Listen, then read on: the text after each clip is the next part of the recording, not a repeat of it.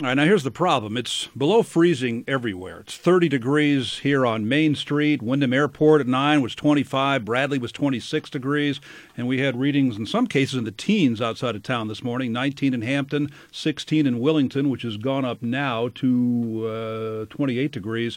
But we've had a little bit of sleet falling. Had some snow earlier, now some sleet. And there's some rain coming in. It's come through New Haven. It's raining in New Haven right now. It's kind of lined up on the I-91 corridor. So now you're going to get rain falling on pavement that is below freezing. Connect the dots on that one. So there might be some driving issues around here when that rain begins to fall in the next hour or so, in addition to the sleet that's been falling already this morning. But it won't last too long, but hopefully the mercury will climb before the steadier rain shows up. So just be conscious of that. If you're going to be going out, you might want to hold off until the afternoon, if you can do that, to wait until the rain has freed up and the road crews have a chance to do their thing. We had 24 in Mansfield, it's up to 30 in Stores, 31 in Coventry, 25 in Lebanon, and 28 degrees. The report from Willington this morning. Today is National Weather Person's Day, celebrating human forecasters. So feel free to hug any forecaster you know, or even send expensive gifts. They will be appreciated. Although you really can't hug weather people right now, you know, social distancing and keep your distance and whatever the case is. All righty. Well, on today's date in 2001, we got 14 inches of snow around here. In 1926, Boston got 13.2. And in 1998, there was flooding in California triggered by some El Nino-related precipitation. And then there was the blizzard of 78, which began on yesterday's date. I'll make that tomorrow's date in 1978. One of our regular listeners said, Ella saved my life by closing the roads during that blizzard. I had been working 3 jobs and had twice fallen asleep at the wheel. Without that break, who knows what would have happened. Remember Dr. Mel, the old TV weather forecaster? He used to have a column in the Current, and I'm going to read this until the Lieutenant Governor calls. She's due to call right now. But he called it a snowy memory. During an early February weekend in 1978, I once borrowed my daughter's Snoopy bag and packed it in anticipation of another overnight or 2 stay at the weather station. This sleepover was brought about by a threatening blizzard which turned into the crowning jewel of a winter few would forget. The harsh weather of that season was a little late in arriving, but it did find us by January 13th. An ice and snowstorm occurred then. It was followed by several inches of snow 4 days later. Then a brief thaw set the stage for more than a foot of snow on the 18th and 19th. The weight of the wet snow and ice became far too great for the 2.5-acre roof of the Hartford Civic Center, and the roof collapsed. This heavy snowstorm wasn't going to be the season's last. During 1978, a new advanced computer forecasting model became operational, and as early as February 3rd, it was cooking up a large storm of the Bahamas and projecting that the storm would move northward, mix with cold air, and turn into a blizzard. It certainly did, and I'll stop the story now because the Lieutenant Governor is on the line this morning. But the bottom line is that not only do we get all that snow from the 20th, which brought down the Civic Center roof in 1978, but we also had massive flooding a week later that melted all that snow. So when the blizzard of 78 began on tomorrow's date, it began with a clean slate. I am delighted to be joined again this morning by Lieutenant Governor Susan Bysiewicz. The governor was on early this morning, but he wasn't in Windham. But the Lieutenant Governor is going to be at Windham Hospital later on this morning. Susan, good morning. Thanks for joining me today. What are you doing at Windham Hospital? Good morning, Wayne. Nice to be with you. And I will be at Windham Hospital to check out your vaccination clinic that is specifically for people 75 and older. And Windham Hospital has been doing a fantastic job. As of February 2nd, they have administered about 2,400 doses of the vaccine. So they're doing a fantastic job, and I'm going to come out and see it. So is this part of a Lieutenant Governor tour? You go around to vaccination sites and hospitals throughout the state? So, yes, whether it's hospitals or community health centers. Earlier this week, I was in Norwich at their community health center, and yesterday I was in Meriden. And what's interesting is to learn what strategies communities are using to get the most people vaccinated. And one of the really key things is when you go for your first dose, there's a lot of stress around, gee, it was so hard to get that appointment. Can I get a second appointment? And what's really smart is a lot of communities will go ahead and schedule that second dose appointment for you when you go for your first dose. And then a couple days before, you'll get a reminder call. So I think this is really, really important, especially for seniors who may not have internet access or have had difficulty using the VAMS system. Of that nearly 2,500, the vaccine distribution at Windham Hospital, is that primarily or maybe entirely 75 plus and first responders? So 1,497 of those are first doses for 75 and up. And then the rest are healthcare workers and folks who are in the 1A category. So right now, Windham has done 35.7% of their senior population, which is good. Statewide, we've done 50% of our 75 and older population. So I have a feeling this clinic that Windham Hospital is having today is going to make a big dent, and we'll be getting Windham closer to getting a good chunk of their seniors vaccinated. All right, so we're below the curve. This is not good. We want to get up to those other statewide numbers. What is the message that you have for folks at this point in time, 75 and older, to get them vaccinated, to make the process as easy as possible? To please make sure that you give your local health department a call, because a lot of health departments have stepped up, and senior centers have stepped up to help people make appointments. So if you haven't gotten an appointment yet, please make one today. Contact your local health department, because if you have an appointment that's a week or two out, you could possibly get in before that, because some municipalities are making lists in case they have cancellations. So if you don't have an appointment, please make one today. And the beautiful thing about Windham is you have a community health center, a great hospital, so there's going to be a lot of opportunity to get vaccinated, and it's really important to make that appointment, and either your health center or your hospital or health department can help you do that. I've heard reports from elsewhere in the country where sometimes people get the first shot, the first vaccine dose, and then they don't have enough for the second dose. What safeguards are in place in Connecticut to make sure that if you got the first dose, there's going to be enough for the second dose within the time frame you have to get that second shot?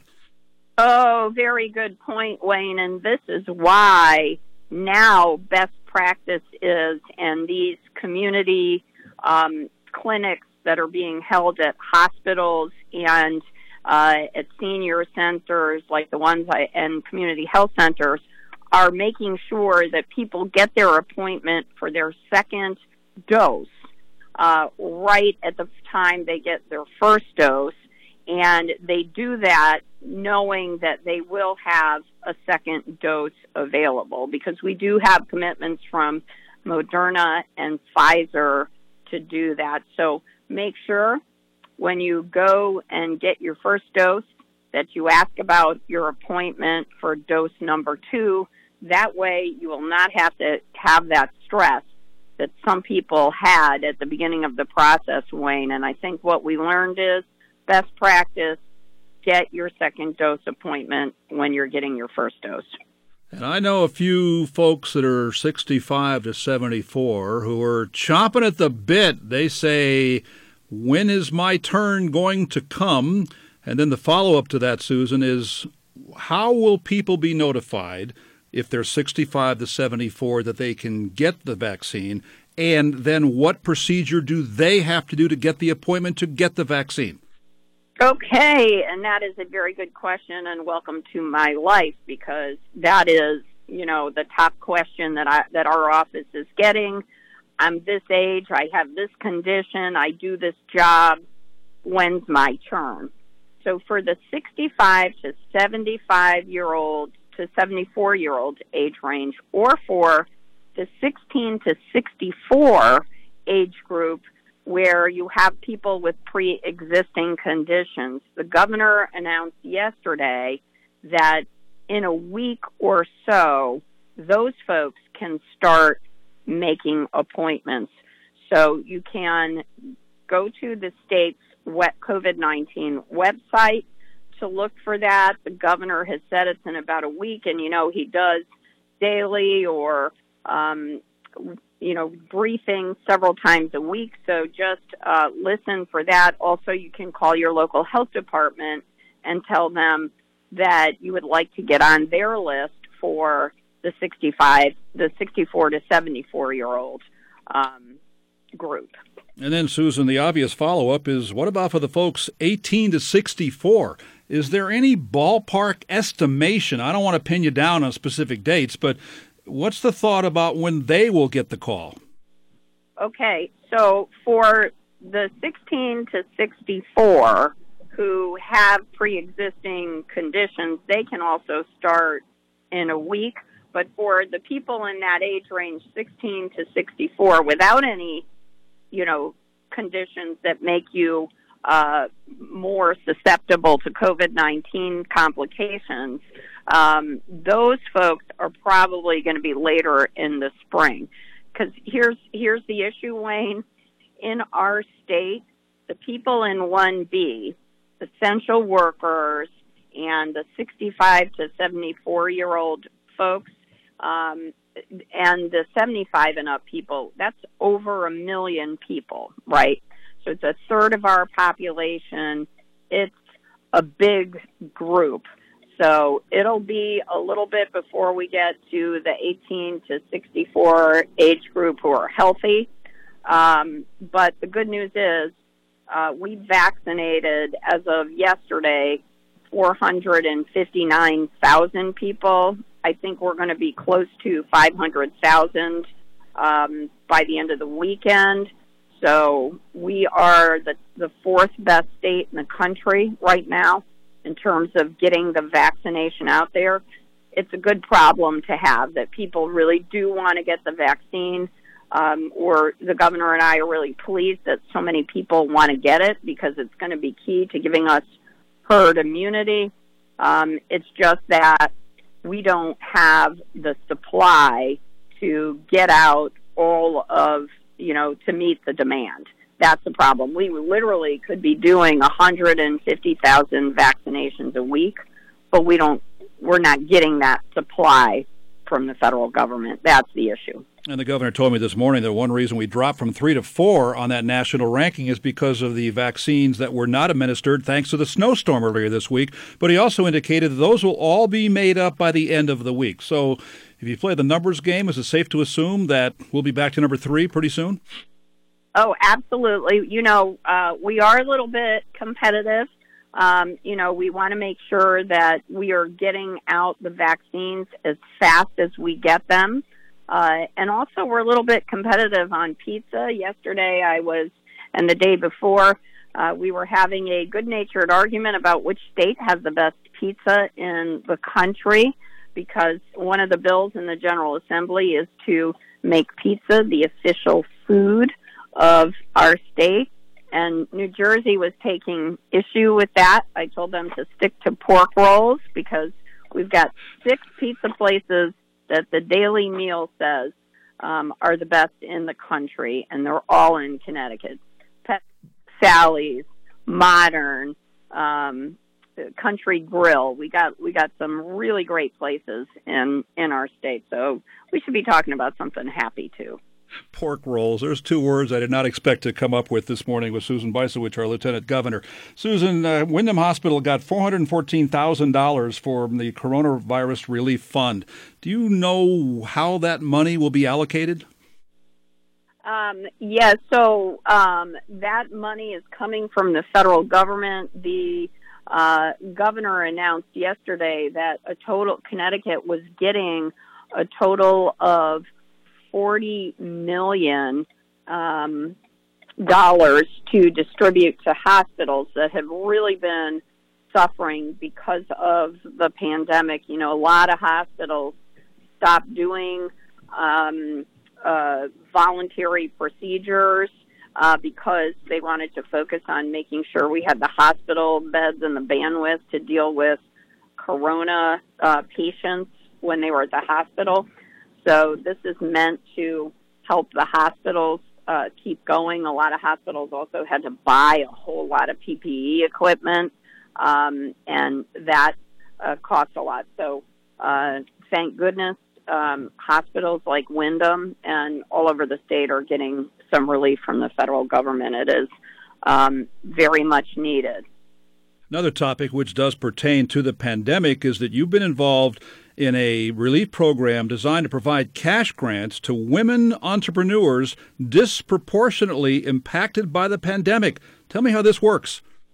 Okay, so we're talking about the Equity Match Grant Program for women-owned businesses, and this effort was started by me in conjunction with our Department of Economic and Community Development and the Women's Business Development Council that helps women-owned small businesses.